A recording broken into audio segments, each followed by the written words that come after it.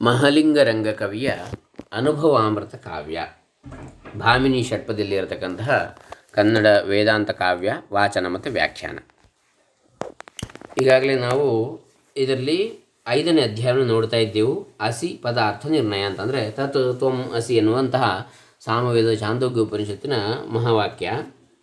ಅದೇ ನೀನಾಗಿದ್ದೀಯ. ಅದರಲ್ಲಿ ಅಸಿ ಎನ್ನುವ ಪದದ ಅರ್ಥವನ್ನು ನಿರ್ಣಯ ಮಾಡತಕ್ಕಂಥ ಅಧ್ಯಾಯ ಇದು 5ನೇ ಅಧ್ಯಾಯ ಮಹಾಲಿಂಗರಂಗ ಕವಿಯ ಅನುಭವಾಮೃತ ಕಾವ್ಯದಲ್ಲಿ.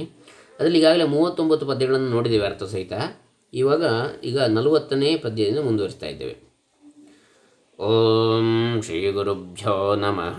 ಹರಿ ಓಂ ಶ್ರೀ ಗಣೇಶಾಯ ನಮಃ. ಡಾಕ್ಟರ್ ಕೃಷ್ಣಮೂರ್ತಿ ಶಾಸ್ತ್ರಿ, ದಂಬೆ, ಪುಣಚ, ಬಂಟ್ವಾಳ ತಾಲೂಕು, ದಕ್ಷಿಣ ಕನ್ನಡ ಜಿಲ್ಲೆ, ಕರ್ನಾಟಕ, ಭಾರತ. ಜೀವೇಶ್ವರತ್ವವು ಉಪಾಧಿಕೃತವು ಇವತ್ತಿನ ವಿಚಾರ. 40ರಿಂದ 46ನೇ ಪದ್ಯದವರೆಗೆ ಇದೆ. ಜೀವ ಮತ್ತು ಈಶ್ವರ ಆಗಿರುವಿಕೆ ಯಾವುದಿದೆ, ಇದು ಕೇವಲ ಉಪಾಧಿಕೃತ. ಆಯಾಯ ಯಾವುದಿದೆ ನಾಮರೂಪಾದಿಗಳಿಂದ ಅಥವಾ ಅವಿದ್ಯೆ ಮತ್ತು ಮಾಯೆ ಎಂಬಂಥ ಉಪಾಧಿಗಳಿಂದ ಇದು ಪ್ರತ್ಯೇಕವಾಗಿ ತೋರಿ ಬರ್ತದೆ ಅಷ್ಟೇ ಅಂಥೇಳಿ. ನಿಜವಾಗಿ ಇಲ್ಲ, ಬೇರೆ ಬೇರೆ ಅಂಥೇಳಿ ನೋಡೋಣ.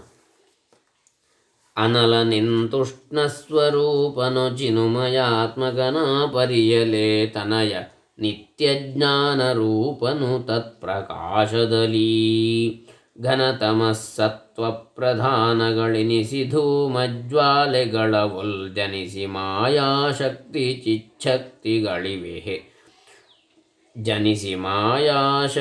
ಚಿಚ್ಛಕ್ತಿಗಳಿವೆ ನಿಸಿಹವು. ಅಂದರೆ ಮಗನೇ ಕೇಳು, ತನಯ ತನು ವಿಸ್ತಾರೇ ತನಯ ಅಂಥೇಳಿ, ತನ್ನ ದೇಹದ ವಿಸ್ತಾರವೇ ತನ್ನ ಮಕ್ಕಳು ಅಂಥೇಳಿ, ಮಗಳು.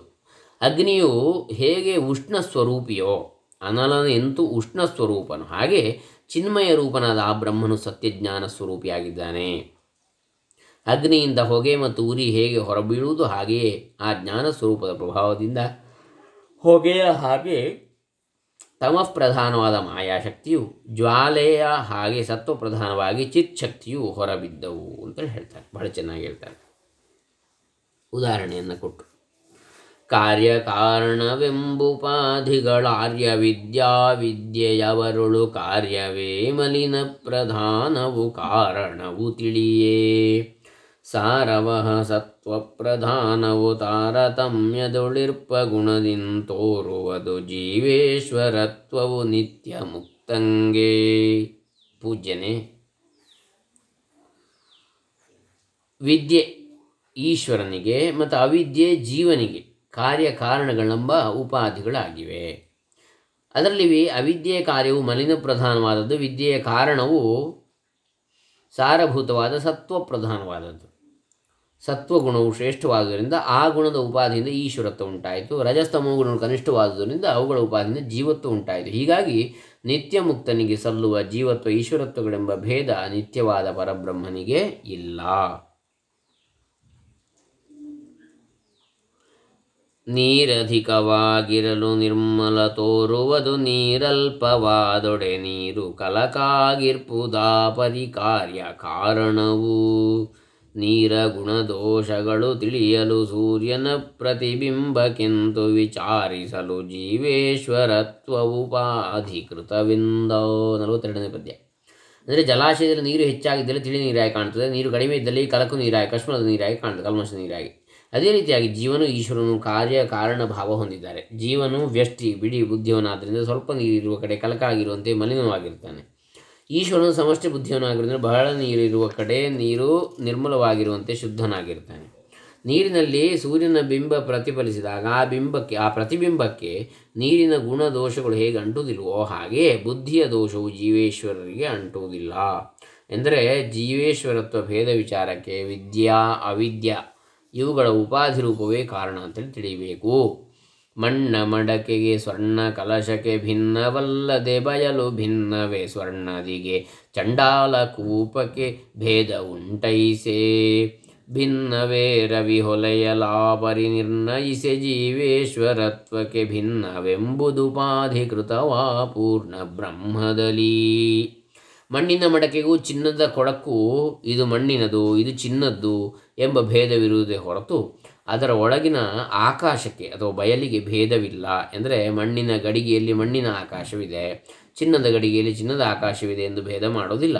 ಎರಡರಲ್ಲೂ ಇರುವ ಆಕಾಶ ಒಂದೇ ಆಗಿರುತ್ತದೆ. ಅದರಂತೆಯೇ ಇದು ದೇವಗಂಗಾ ನದಿ, ಹೊಲೆಯರ ಬೀದಿಯಲ್ಲಿರುವ ಬಾವಿ ಎಂಬ ಭೇದವಿರದು. ಯಾಕಂದರೆ ಅವೆರಡರ ನೀರಿನಲ್ಲಿ ಹೊಳೆಯುವ ಸೂರ್ಯನ ಬಿಂಬಕ್ಕೆ ಭೇದ ಕಂಡುಬರುವುದಿಲ್ಲ ಅಲ್ವೇ.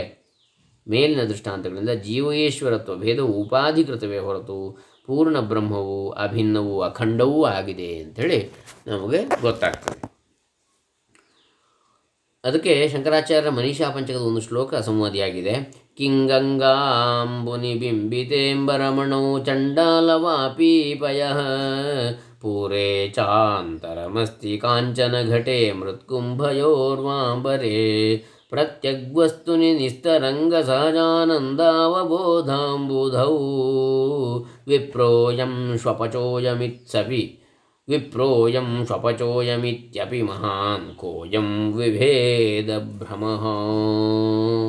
ಕೇವಲ ಭ್ರಮೆ ಅಂತ ಭೇದ ಕಾಣುವಂಥದ್ದು. ಉದಕ ಕೊಂದೆ ಸ್ವಾದ ಭೂಭೇದದಲ್ಲಿ ನಾನಾ ಸ್ವಾದವೆನಿಸಿಹುದದು ಮಳೆಯಲು ದಯಿಸುವ ಕಾಲದೊಳಾಯ್ತೆ ರಸಭೇದ ಸದಮಲಾನಂದೈಕರಸವೇ ಪುದಿದು ಕಾರಣ ಕಾರ್ಯಭೇದದಲೊದವಿ ಜೀವೇಶ್ವರತೆಯಲ್ಲದೆ ಭೇದವೆಲ್ಲಿಯದು. ನೀರಿಗೆ ಒಂದೇ ರುಚಿ, ಅದು ಮಳೆಯಾಗಿ ಬಿದ್ದು ಭೂಮಿಯಲ್ಲಿ ಹರಿಯುವಾಗ ಮಣ್ಣಿನ ನಾನಾ ಗುಣಗಳಿಂದ ಉಪ್ಪು ನೀರು, ಸಿಹಿ ನೀರು, ಕಪ್ಪು ನೀರು, ಕೆಂಪು ನೀರು ಮುಂತಾದ ರುಚಿ ಬಣ್ಣ ಭೇದಗಳನ್ನು ಹೊಂದುವುದು ಅಷ್ಟೇ ಹೊರತು ಅದು ಮಳೆಯಾಗಿ ಬೀಳುವಾಗ ಅದರ ರುಚಿ ಬಣ್ಣಗಳಲ್ಲಿ ಯಾವ ಭೇದವೂ ಇರುವುದಿಲ್ಲ.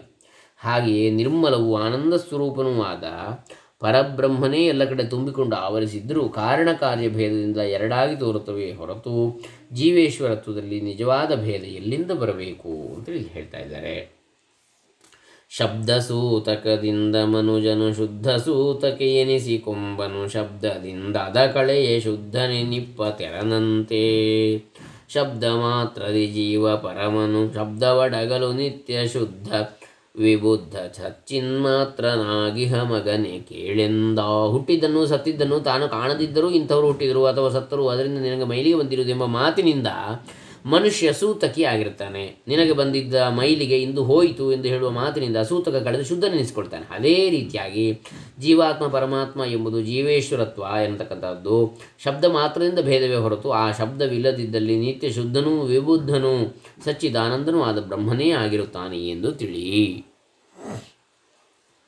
ಈ ವಿಧದಲಸಿ ಪದದ ಖಂಡದ ವ್ಯಾವಹಾರವ ತಿಳುಹಿ ತನಯಗೆ ಜೀವ ಭೇದವ ಬಿಡಿಸಿ ನಿಜ ಪರಮಾತ್ಮ ಪದವಾದ ಕೇವಲ ಜ್ಞಾನ ಸ್ವರೂಪವೇ ಭಾವಿಸಲು ತಾನೆನಿಸುವ ಅನುಭವ ಸಾವಧಾನದಿ ನಿಲುವವೋಲ್ ನಿರ್ಣಯಿಸಿದನು ಮುನಿಪಾ. ಈ ರೀತಿಯಲ್ಲಿ ವ್ಯಾಸ ಮುನೀಂದ್ರನು ತನ್ನ ಮಗನಾದ ಶುಕನಿಗೆ ಅಸಿ ಪದದ ಅಖಂಡ ಸ್ವರೂಪದ ವ್ಯಾವಹಾರಿಕ ಅರ್ಥವನ್ನು ತಿಳಿಸಿ ನಾನು ಜೀವನೆಂಬ ಭೇದ ಬುದ್ಧಿಯನ್ನು ಹೋಗಲಾಡಿಸಿದ. ನಿಜ ಪರಮಾತ್ಮ ಪದವಾದ ಕೇವಲ ಆನಂದಾನುಭವವೇ ತಾನಾಗಿರುವ ಅಪರೋಕ್ಷ ಅನುಭವವೇ ವಿಚಾರಪೂರ್ವಕ ಮನಸ್ಸಿನಲ್ಲಿ ಗಟ್ಟಿಯಾಗಿ ನೆಲೆ ನಿಲ್ಲುವಂತೆ ಮಾಡಿದ. ಇದು ಅಸಿ ಪದದ ಅರ್ಥವನ್ನು ಹೇಳಿದ್ದಿಲ್ಲಿ 40ರಿಂದ 46ನೇ ಪದ್ಯದವರೆಗೆ. ಮತ್ತೆ ಪ್ರಶ್ನೆ ಮತ್ತೆ ಉತ್ತರ ಮುಂದುವರಿಯುತ್ತದೆ. ಅದನ್ನು ನಾವು ನಾಳೆ ದಿವಸ ನೋಡೋಣ. ಹರೇ ರಾಮ. ಮಹಲಿಂಗರಂಗ ಕವಿ ಚರಣಾರವಿಂದಾರ್ಪಿತಮಸ್ತು. ಸರ್ವೇ ಜನ ಸುಖಿನೋ ಭವಂತು. ಓಂ ತತ್ಸತ್. ಬ್ರಹ್ಮಾರ್ಪಣಮಸ್ತು.